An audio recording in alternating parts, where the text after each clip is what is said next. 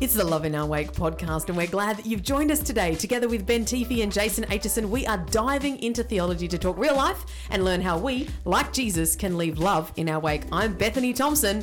Let's go. Let's go. Circle the wagons, homies. So last week we talked about, the music just keeps staying this week and last week. I know. Wow. Just It's only getting 30 the vibes. Getting the vibes. Well, last week we talked about how to unstuff ourselves, and we talked about the process that we needed to go on, landing in the space of discipleship, and wanting to really go further into spiritual disciplines, but we kind of ran out of time last week because we really maximised that out with the process, which was really good. So if you missed last week's episode, can I encourage you to go back, have a listen to that first, because this is definitely part 2. But we want to kind of launch into some practicals around spiritual disciplines. And so there's 3 main categories of spiritual disciplines. Pastor Ben, enlighten us on those. Yeah, well, there are 3 main categories, but before we talk about that, let's deal with one big elephant in the room, right? Ooh, spiritual disciplines. Don't you reckon? I reckon the master stroke. So spiritual disciplines are practical expressions of the Christian faith that are holistic. They cover eventually every area of your life. They involve your whole heart, soul, mind, and strength. They involve your mind, your will, and your emotions. They involve you. They involve others. They're holistic, right? Really. But I feel like the term spiritual disciplines is such an off-putting term for many, many people. Like, discipline. Have you come up with a better phrase? No. I call them spiritual practices of joy. But so the elephant in the room is, if you're listening to this thinking, spiritual disciplines, I don't dig this, you better just take a second look at it, because you might dig it by the time you've actually given it some thought. Because for 2,000 years, spiritual disciplines have been the way. It's not the only way, but it is predominantly the way that the historic Christian faith has spoken of as, how do we operationalize walking out our faith? That's what they really are. It's not about following rules and regulations, even though there's the term disciplines. I am a massive, super massive nerd of Japanese martial arts, right? And so discipline in that world is massive, right? And discipline's not like, my dad's getting a wooden spoon and belting me, I'm being disciplined. Discipline is like, no, I am applying all of my focused attention and strength and capacity and practice to something. And so when we talk about spiritual disciplines, we're talking about how do we practically apply Jesus' idea that we love God with all our heart, soul, mind, and strength. So there is our strength. So we actually are doing something, Do you think it'd be reasonable to say that people have either got them in baby form or definitely of form already in their Christian walk? Maybe they just don't realise that it's part of some of those spiritual practices. Yeah, and I reckon sometimes people do it, but they don't necessarily know why they do it or what they're doing. Maybe they don't have a good way of articulating it. And some sectors of the church are better than others. The type of church that I've been part of for the last 20 years, right? We're probably for this century. That's the end of the church I was reared in probably hasn't been strong in the way it talks about these things, and yet it's very strong in some of those disciplines, but without the vocab and the language. And so I'd say everybody falls into that category. But knowledge is power. So knowing about the spiritual disciplines, and then knowing what they are and why they are, what's the basis of these practices, and then leveraging that at different seasons of your life. You probably need to, if you see the spiritual disciplines as a bunch of dials on the sound desk of your life, sometimes you need to turn something up, sometimes you need to turn something down, give something extra focused attention in this season.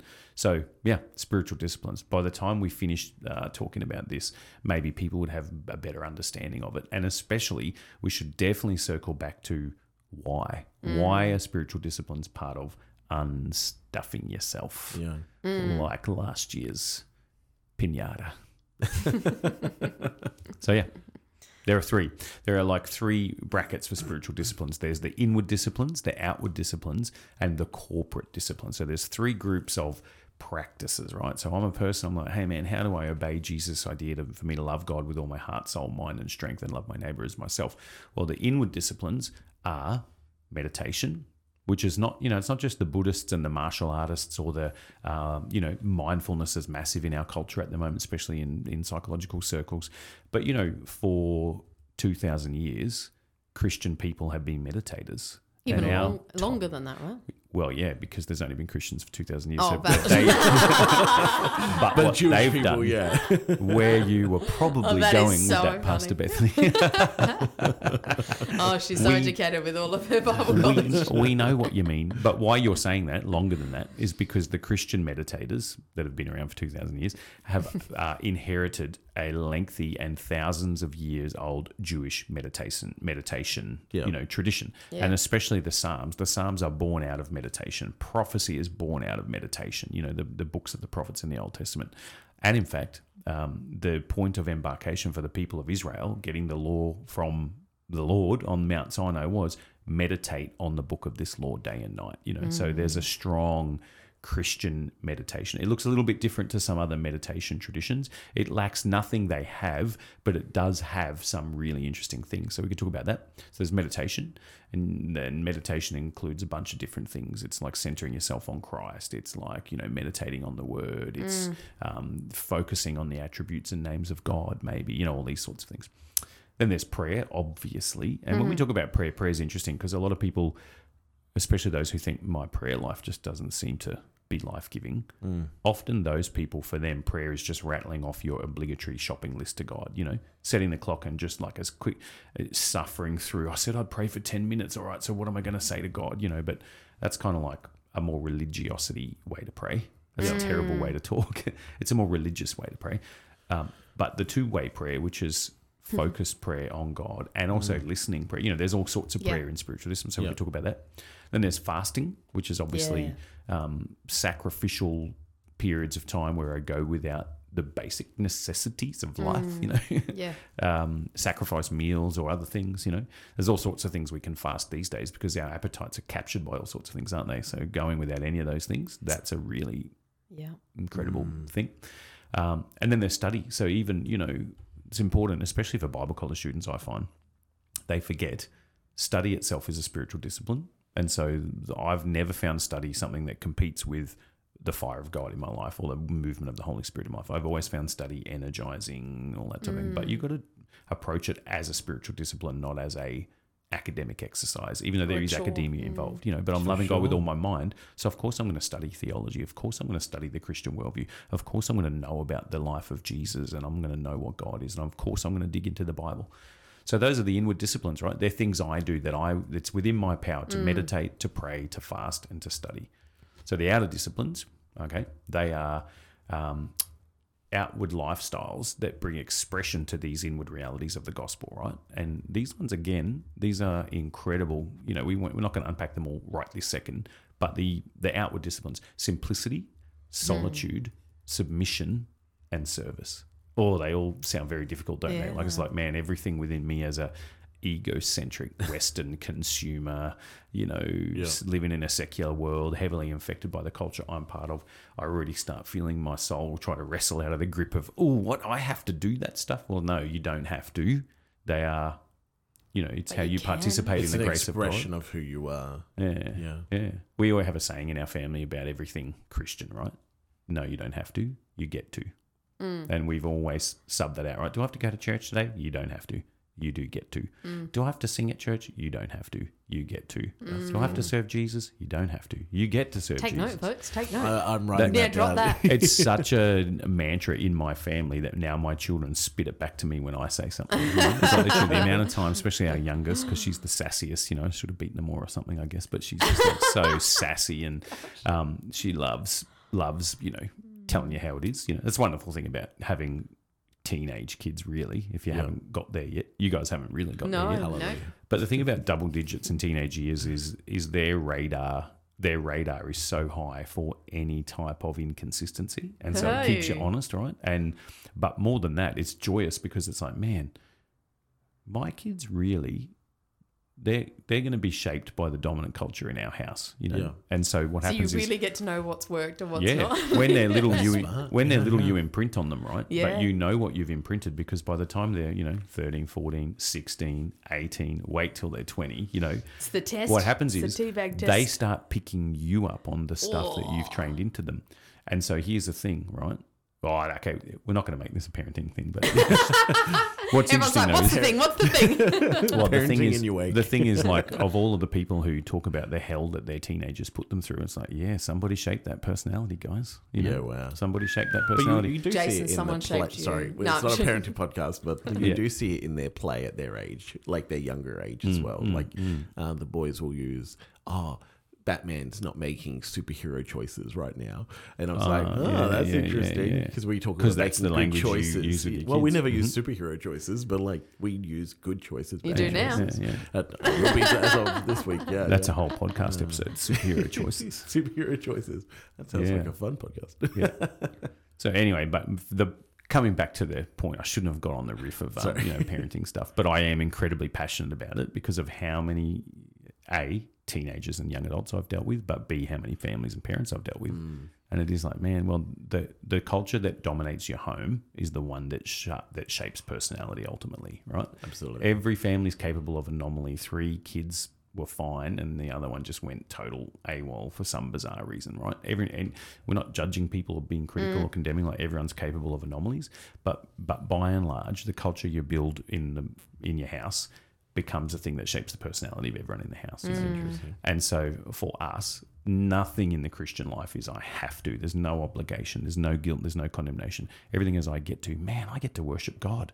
You know, I remember what it was like when I didn't get to worship God. I remember what it was like when I didn't get to fast, when I didn't get to serve Jesus, and when I didn't get to experience his grace and his fullness. So, yeah, now I get to do it. That's cool. And one of the ways I get to do it is the practice of spiritual disciplines. So the outward disciplines, right? The outward expressions, simplicity, solitude, submission, and service.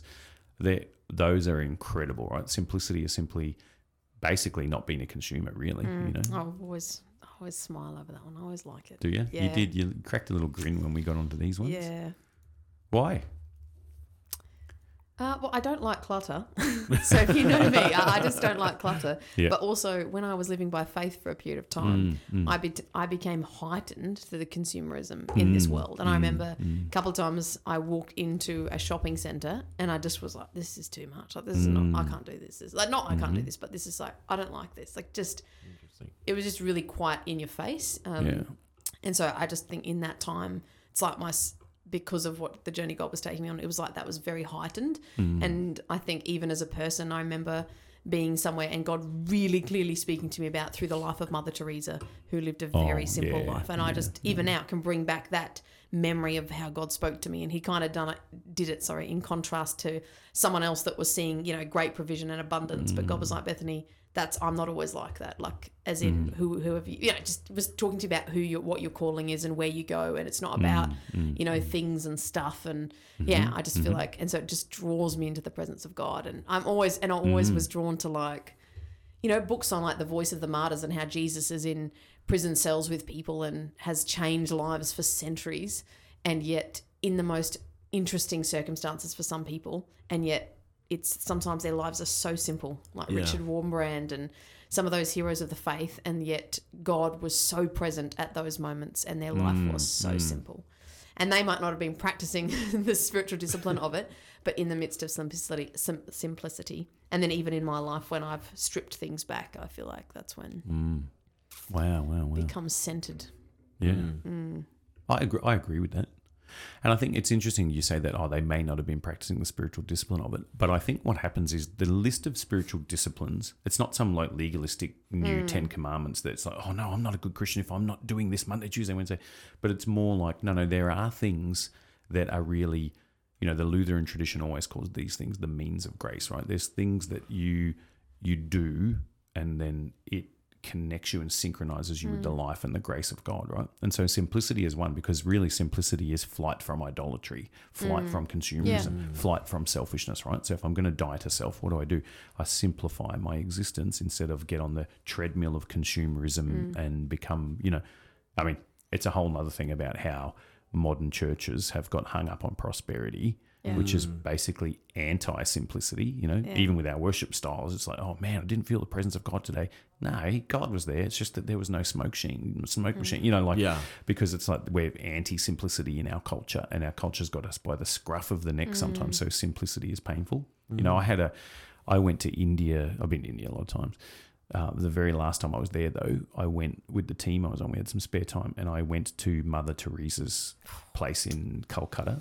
And so her bedroom, right? This is a bed table or something, right? Yeah. Just It's like- literally a bed and a table, and the not carpet on the floor, concrete floor, very Spartan living, right? And it's still got her notepad and her pencil left in exactly the position it was left the last time. It's just kind of cool, Anyway, but when you look at, I've read a lot of her writing. Actually, I don't know if you guys have ever cracked open the old MT, Mother Teresa.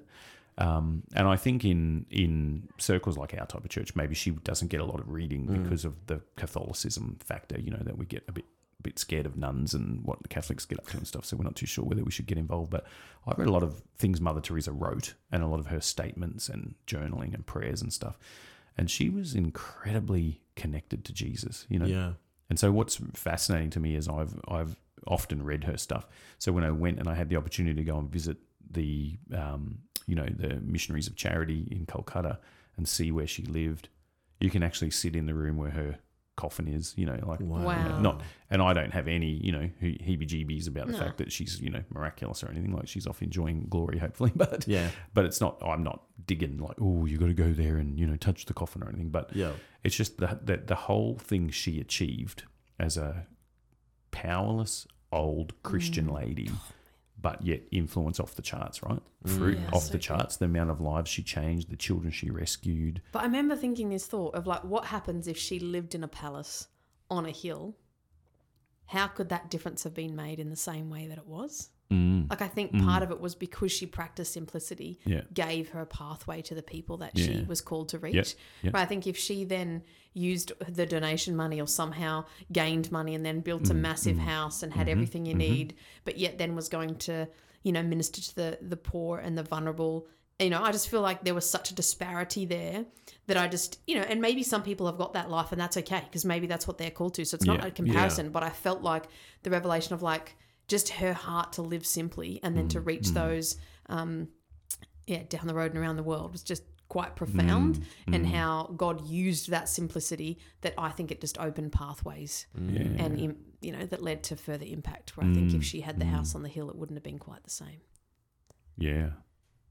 Not that you I mean, simplicity is like, it's the bold type underscoring in your experience, like you really so this is the thing, it's not asceticism as in, it's moral for me to go without stuff, right? Which is like asceticism, I'm going to make myself suffer because there's something innately moral about that. But simplicity is really saying, I'm scaling back my dependencies and my appetites and addictions or whatever, consumerism in life, to basically the less populous my life is with all of these trimmings and trappings, then the less stuff I have, God becomes the only thing I have. That's like the essence of simplicity, And so it's like this, there's a very common saying in India. I've done a lot of work in poor slum communities in India, and almost every Christian pastor I've ever met has said this to me, either in exactly these words or they've summarized it, right? Is that you truly know that God is all you need when he is all you have, So it's sort of like, well, that's what it is. That's your experience, right? That's why simplicity resonates with you from the times when you're living by faith, because everything else is stripped back. And we'd say the same thing for fasting, really, wouldn't we? Or solitude. Like, just it's amazing how we depend on all these other things, the noise of the world, social connections to pump our tires. But solitude is greatly challenging. Go away for 3 days by yourself and, once you get through the withdrawal symptoms of your addictions to noise, culture, podcasts, computer games, whatever, Totally. And then you strip everything back, and then you're at the cold face with the untamed God of the universe. Do you know that's interesting too? Because even if it's not so much external noise, but noise in our head, like I can find that the ability to connect with God or even people sometimes is hard when I'm in like a hyper mental space of like, there's so much, I've got to think about so much and I don't know how to get it out of my head or whatever. And it can be just like a massive, disconnect.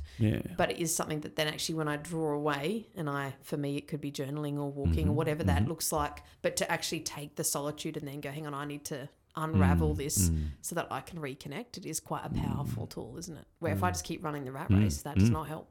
No. It's interesting because you like Jesus, the number one precursor to his ministry, right? To his actual public ministry was being baptized by John in the Jordan, then led by the Spirit out into the wilderness for 40 days of prayer and fasting, right? And Solitude. it's like, but like I think it's Luke, the way Luke says it, he was led out there to be tested by the devil, you know. So it's like, and spiritual disciplines kind of take you into a wilderness experience, you know. And it's like what Israel had when they left Egypt. They had to, you know, God gets them out of Egypt, but then he takes them into the wilderness to get Egypt out of them and totally reformat their entire lives, right? And sadly, they had to go around the mulberry bush because they didn't learn the right lessons, and the next generation actually inherited the land, you know. But Jesus, this is, you know, so Jesus-y, but he recreates that symbolic 40-year wilderness sufferings by these 40 days in the wilderness, but he succeeds where Israel fails because his deep meditation on the word of God, he's fasting, we know he's hungry, he's physically weakened. That means he's intellectually, emotionally, cognitively, and spiritually weakened as well in some senses. He's more vulnerable. That's why the devil comes to tempt him then, you know, and gives him these things, challenging his identity. You know, he's experiencing everything we experience when we fully try to embrace seasons of these spiritual disciplines. But then Luke says, and then Jesus returned to Galilee in the power of the Spirit. And that marks the very beginning of his public ministry. You know, he opens up that scroll, preaches from Luke 4:18 and said, this is it, the time is now. But it's sort of like that,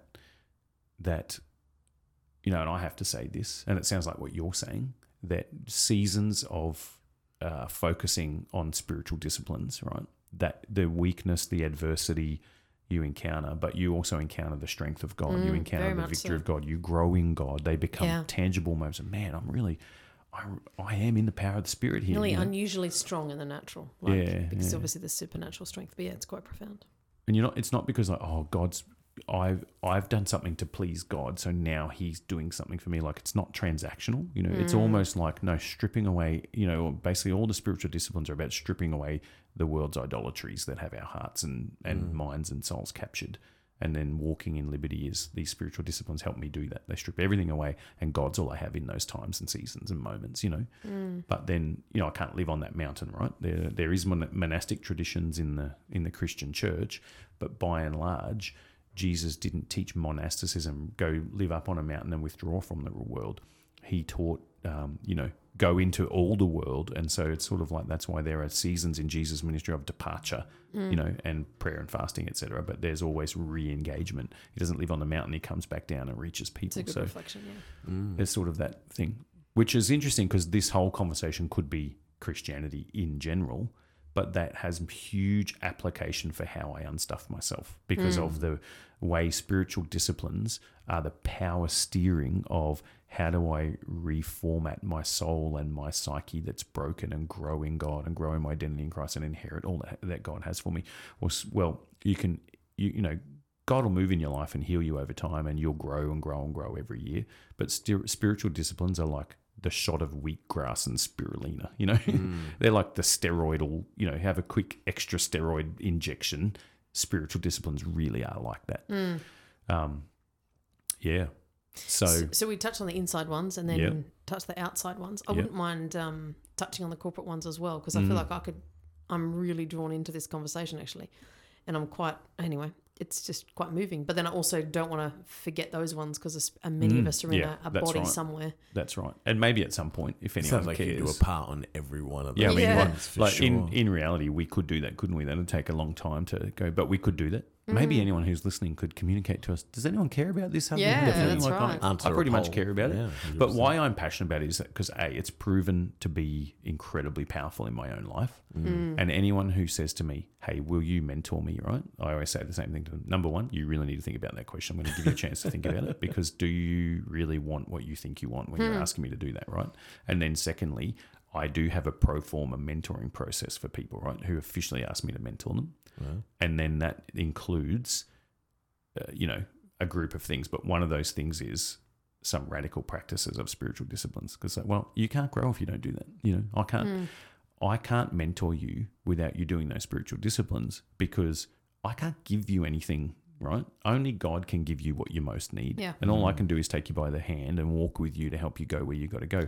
But in reality, the spiritual disciplines are far more important than a 1 hour session with me. You know? It's so true, though. So anyway, okay, well then, speaking of, the third component is, these are called corporate disciplines. So the funny thing about the first two groups, right, is arguably you can do them with others. Clearly, they're very fruitful, but really you can also do them solo. They're solitary practices sometimes. So there's this third grouping, and these are the church's historic ones. And in reality, you can think up new and creative disciplines yourself if you want and how they work too. But this is the most baseline historic bracketing, the inward disciplines, the outward disciplines, and the third group are the corporate disciplines. And these are quite amazing, actually. Confession,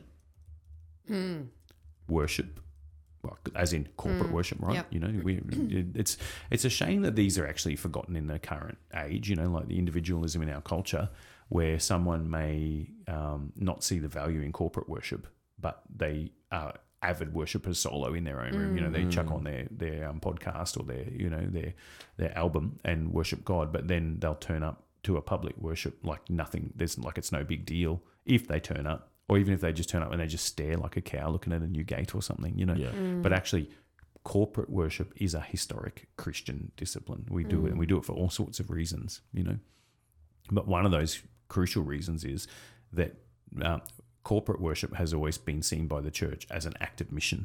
The world has to see there are a bunch of people whose allegiance is given to Jesus, and they have to be moved. Hang on, what are these people doing? They're praying, they're singing, they're raising their hands, they're clapping their hands. What are they doing? You know, because part of our witness is wrapped up in our worship. You know, it's not a choice between mission or worship. It is that worship is witness historically for the church. So corporate worship, confession, worship. Then there's guidance, and guidance really is, I have the humility to be accountable and led and guided by others. We're not talking cultish, that you don't have autonomy or get to make choices, but actually embracing the fact that, you know, on your own, you're not enough to tackle life's biggest issues. So you need guidance, you need leadership, you need shepherding, and you need someone to, you know, Reflection pray with on the you, pray discipleship for journey you. again. Yeah. Yeah, that's right.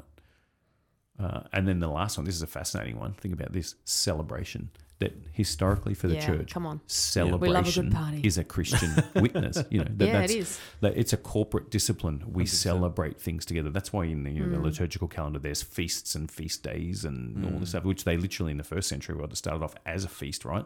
Church wasn't like come and get your little bit of juice in a little tiny disposable cup and a little bit of bread. They had all day agape feasts, all day love feasts, where everybody would bring something to the table, and if the poor couldn't bring anything, they could come and not bring anything, and the rich who could bring stuff, they brought everything, and then everybody would have the food dispersed, you know, and they would feast all day. That was part of the church service, you know, and celebration in general, though, you know, and it looks a whole bunch of different ways. So confession, worship, guidance, and celebration, those are the corporate disciplines.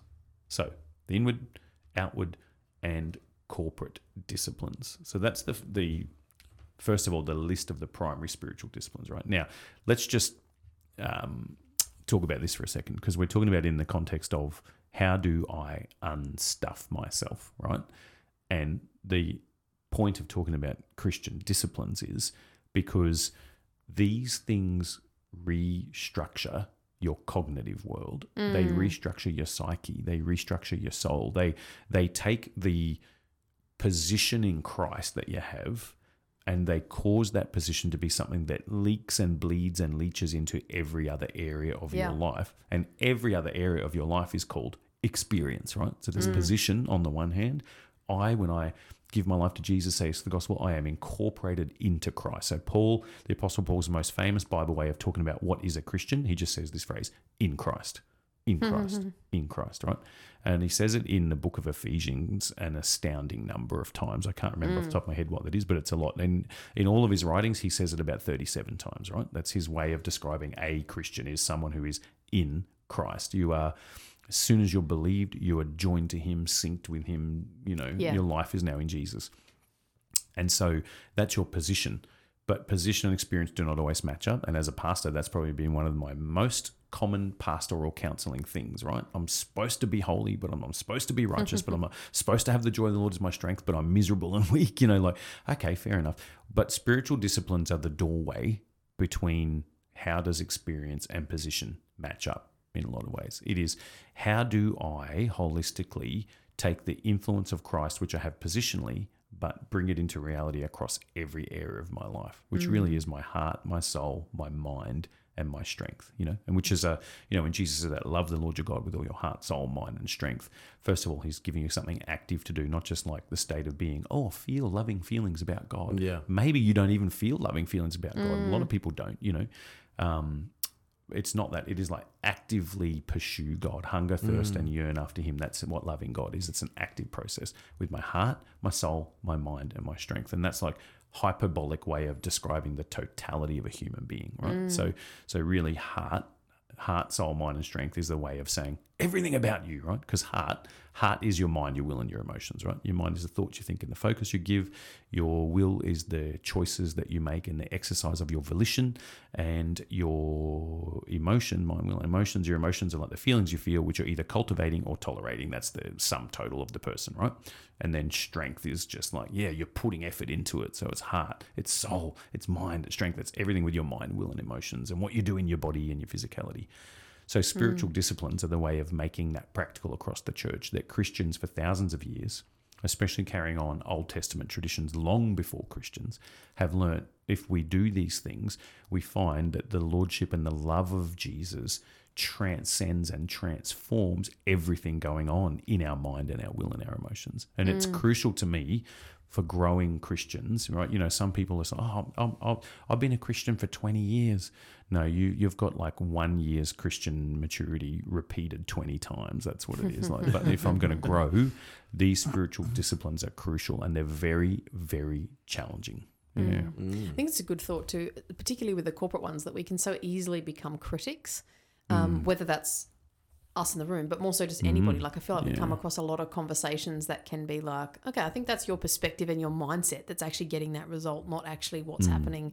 But it does just kind of remind me that anyone listening, that we can actually go into these and go, I'm not just going to church, I'm going to practice the spiritual discipline of worship. I'm going to practice the spiritual discipline of guidance today. Like, God, how are you going to speak to me? How am I investing into the one anotherness? Or even if there is a celebration in our corporate expression somewhere, like we just had a celebration for all of our volunteers, but that is a spiritual discipline of, hey, we want to honour and celebrate everything that God has done and we've done together. So I feel like there's a mindset and a perspective that we could freshen up sometimes in our own heart. Absolutely. To go, this is a practice that I want to engage in. It's not just something that we do for the sake of it or entertain, you know.